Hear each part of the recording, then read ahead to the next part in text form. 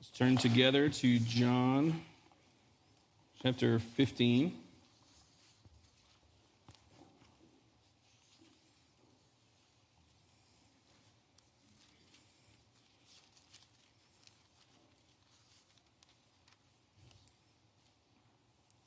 So as we progress through Lent, on Sundays and in our community groups, we're studying through the last things that Jesus said from the cross. And there are 7 things that he said, and there are 7 Sundays in Lent, and so that works out super well. This is the 4th statement, and we pull from different Gospels to kind of piece these together to give us a complete idea of kind of what happened that day. And so to kind of get even more into the moment, not that you need any help after singing that last one. If you think of the timeline of Holy Week, you have Palm Sunday. Then Jesus, where he rode into Jerusalem on a donkey, and everyone was going crazy, just thinking like this is here's our military general that's going to lead us back into world dominance. And then Jesus spent the next couple of days teaching at the temple, basically telling them, hey, that's not what's happening. There's something even better that's happening. But they didn't really get it. Thursday night, he spent with his disciples in the upper room, sharing the Passover meal, which he redesigned and gave them a new meal, which we have here for us this morning as one of our options in terms of response. And so they have that meal together, and they go to Gethsemane for Jesus to pray. So around midnight, he was arrested on that Thursday night. Around sunrise, he was put on trial. Around 8 o'clock, he was sentenced as guilty, and they began to prepare him for crucifixion, which they would scourge them. They would basically beat them just short of death. And then around 9, he was actually crucified, around 9 in the morning. And then around noon is when we pick up in verse 33. And so from noon, from this point until around sundown, let's say 6 o'clock, these things kind of stretched out a little bit. So verse 33 says, when the 6th hour had come, there was darkness over the whole land until the 9th hour. At the 9th hour, Jesus cried with a loud voice, Eloi, Eloi, lama sabachthani, which means, my God, why have you forsaken me? Some of the bystanders hearing it said, behold, he's calling Elijah. And someone ran and filled a sponge with sour wine, put it on a reed and gave it to him and to drink, and said, wait, let's see whether Elijah will come and take him down. And Jesus uttered a loud cry and breathed his last. The curtain of the temple was torn in two from top to bottom. When the centurion who stood facing him saw that in this way he breathed his last, he said, truly this man was the Son of God. Now, John's account gives us some more sayings, which we'll talk about in the next week from the cross. But in Mark's gospel, this is how he ends his recollection of how he ends his gospel based on Peter's recollection of things.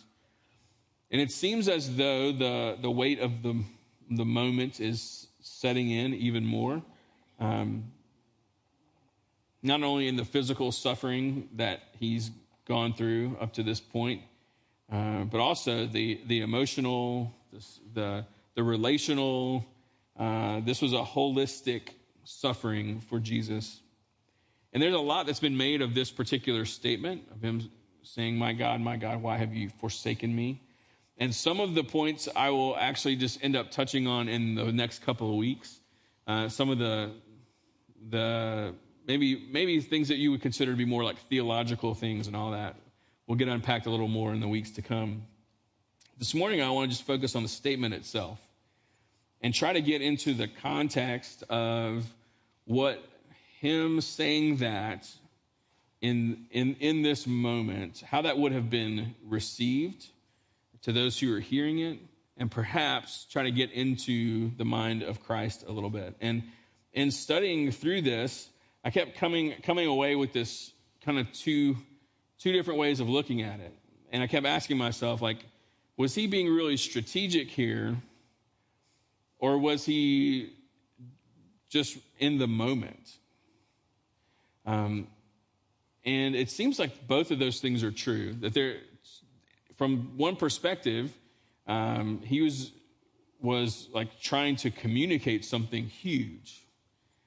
And then from another perspective, he's also like doing what comes naturally to him. And I'll get to that in just a second. We think about his previous statements. The first one, he says, Father, forgive them, for they know not what they do. That's kind of both, right? Like he's in the moment where he's like dialoguing with the Father about the crucifixion that's happening, but it's also really theologically rich, Then he has the criminals on each side, and he tells the one on, I keep going left, so let's say left, today you will be with me in paradise. And so that's in the moment, but it also has a lot of theological power to it. Last week we talked about him entrusting the care of his mother to one of his disciples, John, and how, again, that's kind of in the moment and at the same time like really, really rich, robust theologically. This one at first seems to be like extremely theological, because everyone likes to focus on the forsaken part of it. Has God abandoned Jesus in this moment? Even down to, we sing that kind of modern hymn, How Deep the Father's Love, and it says, the Father turned his face away. We're like, ooh, that's intense, right? And it is intense. And that tends to be what we gravitate toward in this particular verse. So what I want to do is put off some of that stuff to the next couple weeks, because it really links in together. Let's just really try to figure out, is Jesus being strategic? Is this a teaching point? Or is he responding to the moment? All the other ones have had a little bit of both. Maybe this one also has a little bit of both. And that's really what I come away with, is like, yes, it is strategic, and yes, it is not strategic at the same time. Let's start with the not strategic part of it. When I say no, this is not strategic, here's what I mean by this. That this was a natural response that Jesus had in the moment. He's doing what he was trained to do. When I say trained, I mean like he grew up in a Jewish home, in a Jewish community. He went to synagogue. He would have done all of the things that we know to be true about like Judaism. He would have practiced all of those things. And one of the things that we know about that particular pursuit of faith is that they pray and they worship. So it would make sense that here's Jesus on the cross. What is he doing? He's praying. He's worshiping. This particular kind of prayer and worship is what we have now labeled as lament. It is not the most familiar thing to us, though, here in the West. But lament is what he's doing. He is praying and worshiping in a really specific way. So what is lament? Lament is very simply, it's talking to God about your pain. It's when you turn to him instead of doing what you really want to do, which is withdraw from him, run away from him, blame him, get angry at him, disconnect from him, take the bull by the horns yourself, because he's not doing a very good job of being God in this moment, and you would do a much better job. And so let's go with that plan. Instead of doing that, you are like, no, I'm going to look God in the eye, so to speak. And I'm going to talk to him about what I am feeling right now. In my distress, the way that Job said it in chapter 16, the second half of verse 20, he said, my eyes pour out tears to God. That's what it is. It's pouring out your tears to God. It's not whining and complaining. The Israelites, remember on their journey from Egypt, and they're not quite to the promised land yet, and they began to grumble and to complain. And who did they complain to? They complained to one another, and then they complained to Moses, and that is not lament. That is complaining. That is whining. That is something we are really good at in our culture, right? We're experts at that. Lament is taking those complaints, okay, those like legitimate pains, the things you want to protest, the injustice you want to point out, and you are telling it directly to the Lord. That's lament. When I say that Jesus is doing what he was trained to do, here's what I mean, is that in the Jewish community, their prayer experience was different than our prayer experience. Our prayer experience is a little more like I told the first service, it's more like jazz, like we're kind of like scatting our way through prayers. We're kind of like praying about this and praying about this and praying about this and whatever comes to mind, Meg came up here earlier and prayed, and she prayed what was on her heart. Like it's improv.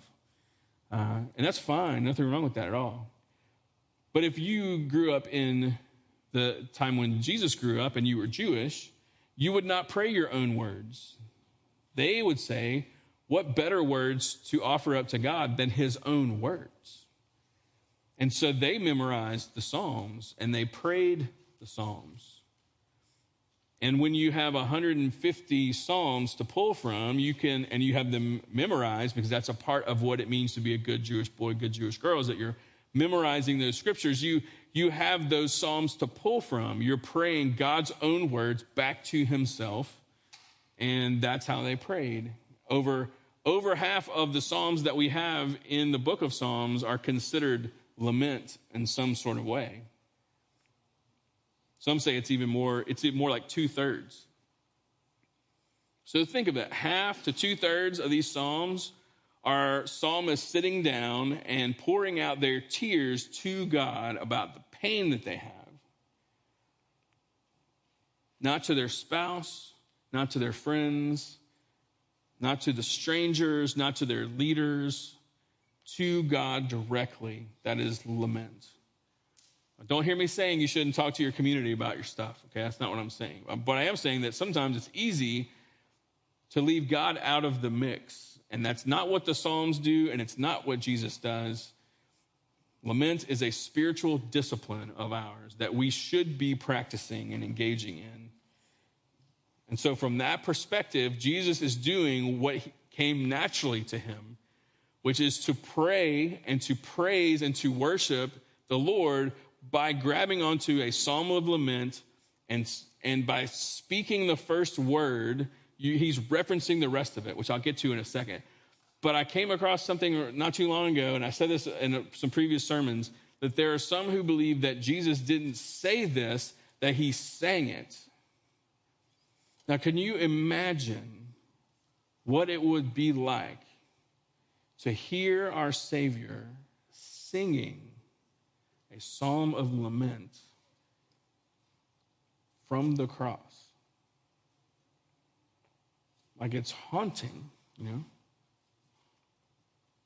And yet, that's exactly what the practices of his faith would have taught him to do. And so in that sense, it's not strategic as much as it is a natural way of how Jesus lived his life. It's incredible, I think. And it's a little hard for us to grasp because we don't really practice this discipline very often, do we? Like we might ask God for things. We might pray for the war in Ukraine. We might pray for someone's healing, for the restoration of a relationship. We may ask God to do things, but lament is saying, God, I want you, before we get to what I want to ask you to do, I want to tell you how I feel about it.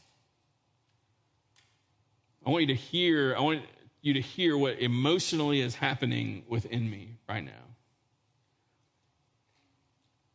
And I've just spent a lot of time this week and talked with Chris about, and getting the CG material ready. It's like, how do we do this? And just began to like realize like a part of why we don't lament is because we're not taught necessarily to lament. Like our churches maybe have not trained us well in this discipline, but also like we're not necessarily emotionally healthy as a culture, are we?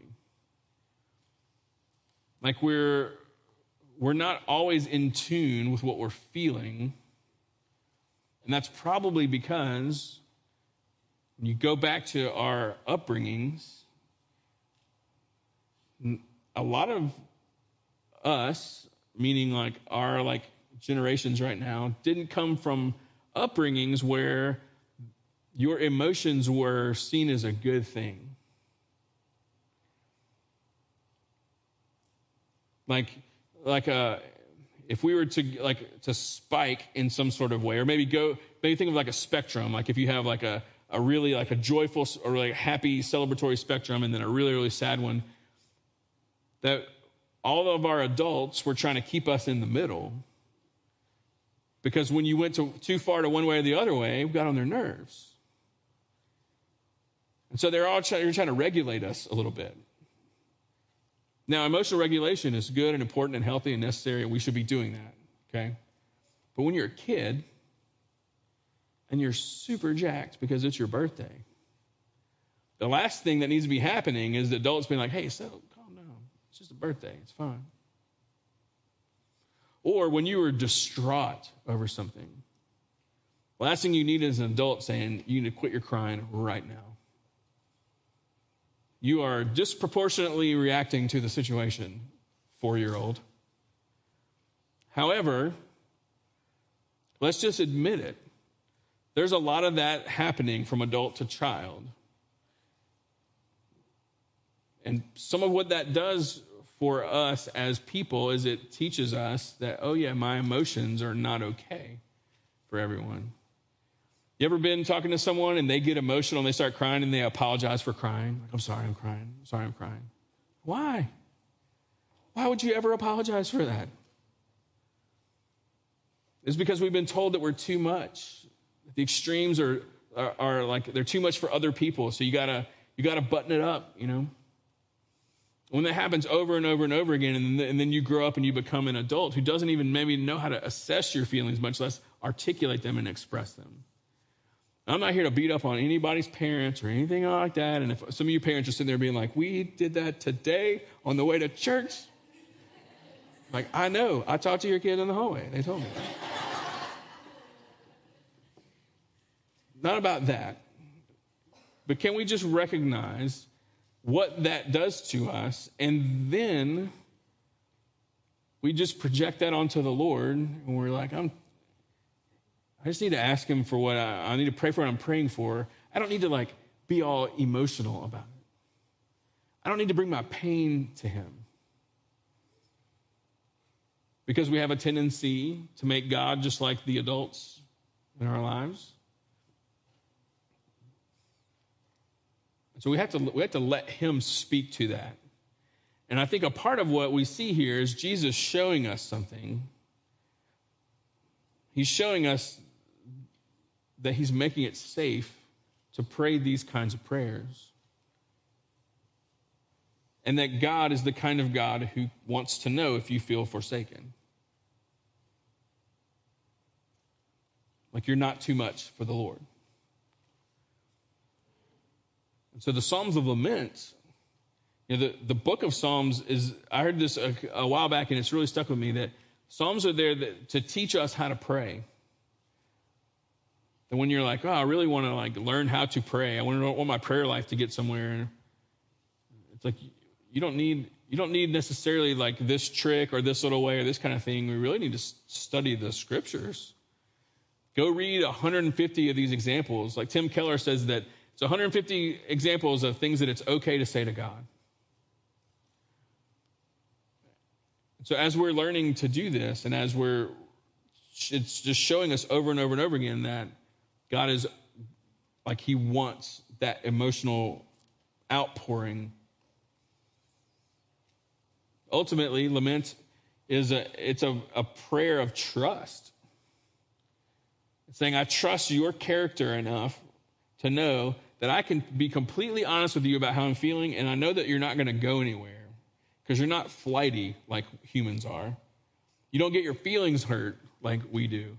I don't have to tiptoe around everything. I don't have to, navigate around. I don't even have to explain myself to you like I do to others. I can just pour out my tears to you in my distress. It's amazing. And we can do that because, I say this with all respect to every one of your mothers and every one of your fathers, God is not like your dad. God is not like your mom. You don't have to navigate that relationship the way that maybe you have had to. That when we bless one another at the end of a service and we talk about the face of God shining upon us, it is the fact that God enjoys you. And when you're hurting, he's hurting with you, and he wants to hear about all of it.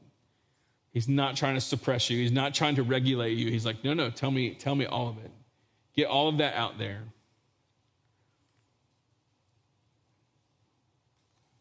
It's pretty cool. Now, from that perspective, Jesus was just he was praying the way a Jewish person in distress would pray. Would take a psalm of lament and articulate it to the Lord. Now, here's where the strategy comes in. He could have picked a bunch of them, but he picked 22. So let's turn to 22. Why this one? Why the strategy here? If you were to read, as you're turning there, if you were to read Matthew's gospel, Matthew uses Psalm 22 and it really highlights how many things are written in the psalm that come true at the crucifixion scene. There's all these details and all these things that those two overlap so much. And I'm not going to talk about it from that direction, but I think it's important to recognize that as we go, you're going to see detail after detail that's happening in the crucifixion story. It's amazing. But why this one? We like to focus on the word forsaken. Why have you forsaken me? And like I said, next couple of weeks we'll get into some of those things. But in the Jewish community, you quote a part of a psalm, and it's supposed to launch the whole psalm back into your memory. So you don't have to sing the whole thing. You could just sing a line from it. Like if I were to sing a line from Amazing Grace, like the first line or a middle line or something like that, I wouldn't have to do the whole thing. It would all come back to you, right? That's kind of how songs work. And that's what these all are. They're all songs. So Jesus quotes us, he sings a song lyric, and then the whole song pops into your head. Now, this particular psalm has two themes. One is what it means to suffer unjustly. Like you're suffering, you didn't do anything, but yet you are on the receiving end of pain and attack and all that kind of stuff. Suffering unjustly. The other is the confidence that God will show up, like he is present, and he will show up with rescue. So in quoting this psalm, everyone who's listening, and Jesus himself, and God the Father, all of that would have come to them in quoting that one psalm. It's like he's saying, yes, right now, this looks really bad. There's some really bad things in Psalm 22. The lament is strong. But see, lament is not only pouring out the tears, lament is also saying, but I know who you are. Like you don't just unload at God and be like, all right, well, that's it. Lament is saying, this is how I feel, but this is what I know to be true about you and who you are and how you operate and who you are to me and who I am to you. They partnered together. It's not only the negative stuff. You partner it with the other. And that's what this psalm does. So it is like Jesus is saying, hey, I feel forsaken, and I bet every one of you are thinking this dude has been forsaken. But don't forget Psalm 22. Don't forget how the psalm ends. If you read the psalm, it goes back and forth between, that painful part of lament and then that victorious part of lament. It goes back and forth the whole time. And so it could be in this moment that the reason he picks this psalm is perhaps it's one of those moments where Jesus is like, I need to speak this truth over myself. Like maybe the weight of the moment was just getting so heavy and so dark that he's like, I need to grab onto truth. And truth is, this is terrible and I feel forsaken, but truth is also, I know I'm not. Let's look at some of the darker side of it, right? And look at 1 and 2. So everything in the psalm would have come to mind. He starts off, my God, why have you forsaken me? Why are you so far from saving me? From the words of my groaning. My God, I cry by day, but you do not answer, and by night I find no rest. Now, if you are a person, which I think you all are, you have been there before. You have been through something where you feel like God has forgotten about you, that he's busy blessing other people. When it says, I cry by day, but you do not answer. Am I got some unanswered prayers? Like even the good prayers, like Jesus would pray this kind of prayer. It says, I cry by day, you don't answer, and by night I find no rest. You ever had things going on that keeps you up at night? And you're like, God, I'm trying to do the right thing. I'm trying to operate inside the kingdom. I'm trying to do what Jesus would do. I'm trying to do all the things. And yet, I haven't heard from you. I haven't sensed you. I don't know. I have no idea what you're up to. And I don't want to go rogue, but I kind of want to go rogue. We've all been there. What a great psalm for Jesus to quote in this moment, as he expresses that. If you look at verse 6, I'm a worm and not a man, scorned by mankind, despised by people. All who see me mock me. They make mouths at me. They wag their heads. He trusts in the Lord. Let him deliver him. Let him rescue him, for he delights in him. Add a little inflection there. You ever been in those kinds of prayers where it's like interpersonal, you know? It's like people are coming at me, they're talking about me, they're mad at me, they won't handle things the way we say we're supposed to handle it. They're gossiping about me, they make fun of me, they don't like me, I don't know what to do, like those kinds of things. Verse 11. Be not far from me, for trouble is near, and there's none to help. We've all felt that. 15. My strength is dried up like a potsherd. I mean, who hasn't said that before? Right? My tongue sticks to my jaws. You lay me in the dust of death. Dogs encompass me. A company of evildoers encircles me. They pierce my hands and feet. I can count my bones. They stare and gloat over me. They divide my garments among them. For my clothing, they cast lots. Like, obviously, some of this is like happening at the crucifixion, but some of it is like this just relatable stuff where you're like, man, like life is super hard. And suffering is a real thing.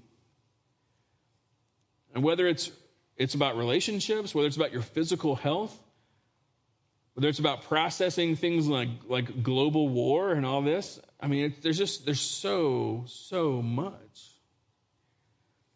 So Jesus is grabbing onto this psalm that covers like feeling forsaken, dealing with like kind of this like unanswered prayer kind of thing, all the interpersonal things that are happening to him, like everything that's going on. But yeah, like I said, the psalm swings back and forth between those kinds of things, and then it says stuff like this. Like look at verse 3. Yet you are holy, enthroned on the praises of Israel. In you our fathers trusted. They trusted and you delivered them. Verse 5, to you they cried and were rescued. In you they trusted and were not put to shame. See, It's not just I'm going to pour out the tears of my pain to you. It's I'm going to couple that, though, with things I know to be true. So you're saying, I feel forsaken, but I know I'm not. I'm not going to let my emotions dominate me, but I'm also not going to pretend like my emotions aren't there. That's lament. Verse 10. On you I was cast from birth, and from my mother's womb you have been my God. Verse 22. I'll tell of your name to my brothers. In the midst of the congregation, I will praise you. You who fear the Lord, praise him. All you offspring of Jacob, glorify him and stand in awe of him, all you offspring of Israel. Let's keep going. For he has not despised or abhorred the affliction of the afflicted. And, here's a preview, he has not hidden his face from them, but he has heard when he cried to him. Isn't that incredible to say, God, I feel like you're not hearing me, but I know better? What a powerful prayer. How honored God must be by that kind of faith.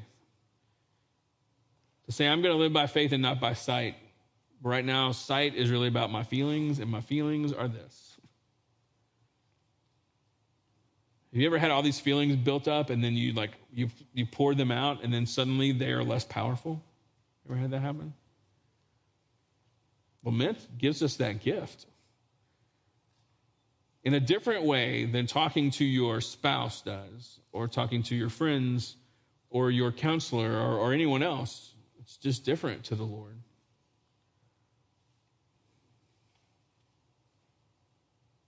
Verse 27. All the ends of the earth shall remember and turn to the Lord. The families of the nations shall worship before you. For kingship belongs to the Lord, and he rules over the nations. All the prosperous of the earth eat and worship. Before him shall bow all who go down to the dust, even the one who could not keep himself alive. Posterity shall serve him. It shall be told of the Lord to the coming generation. They shall come and proclaim his righteousness to a people yet unborn, which would be us, that he has done it. All that from the cross. Imagine what that did to Jesus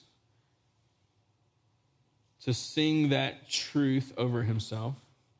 Imagine what that did to the Father and the Spirit having to witness what is happening. What a gift that was in the midst of this horrible, like the worst moment within the Trinity.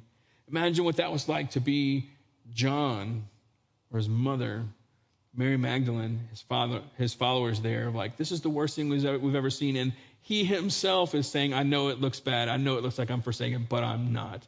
And you know it too. This is a moment. This is a moment.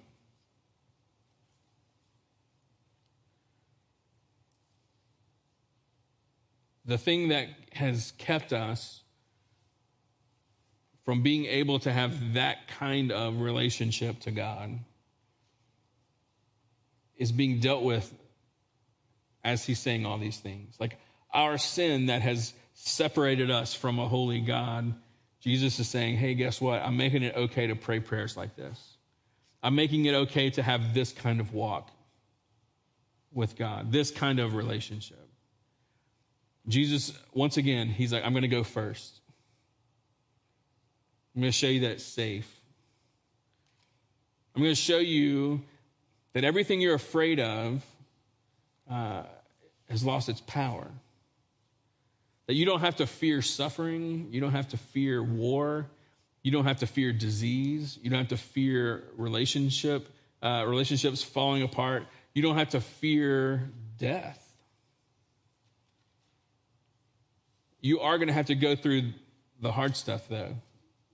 And as you do, you have a God who's walking you through it, who wants you to lament, wants you to know you're not too much, that he's given you everything you need for life and for godliness. And so Jesus, as he's dealing with the very thing that keeps us from being able to do this, he's showing us how to do this. He's saying, hey, I'm like bringing in a completely new way of life for you forever. I'm reading a book right now that's called The Day the Revolution Began, talking about Good Friday. And I love thinking of it in those terms where he's like, hey, this is changing the game in so many ways. You have no idea. And so we have to lament. Like, we have to. Why would we not? It's usually because we talk ourselves out of it. But there's that, like, who you really are that wants this right here. And so we just need to listen to the words of our Lord and the example of our Lord, and the fact that he's like, no, I'm dealing with your sins so that you can have this kind of prayer.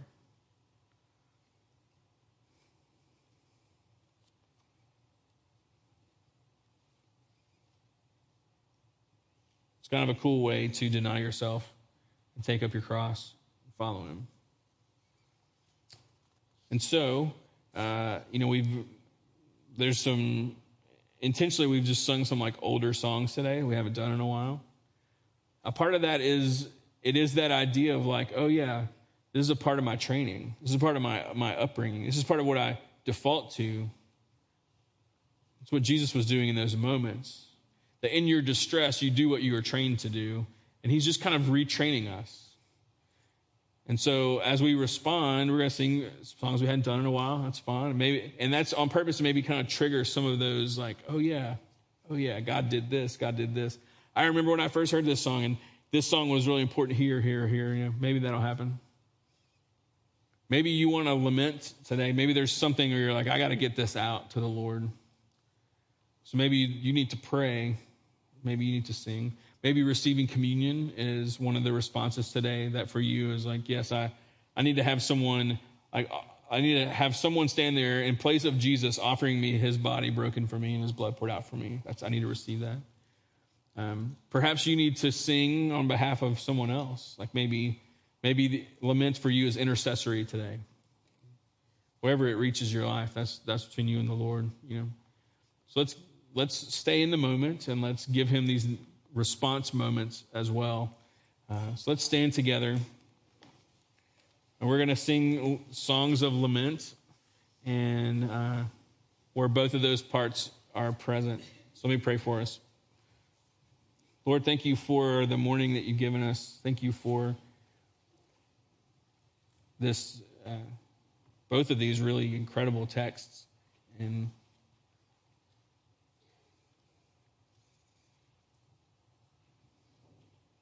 may we really receive very deeply that idea of Jesus worshiping you from the cross, probably singing this one line.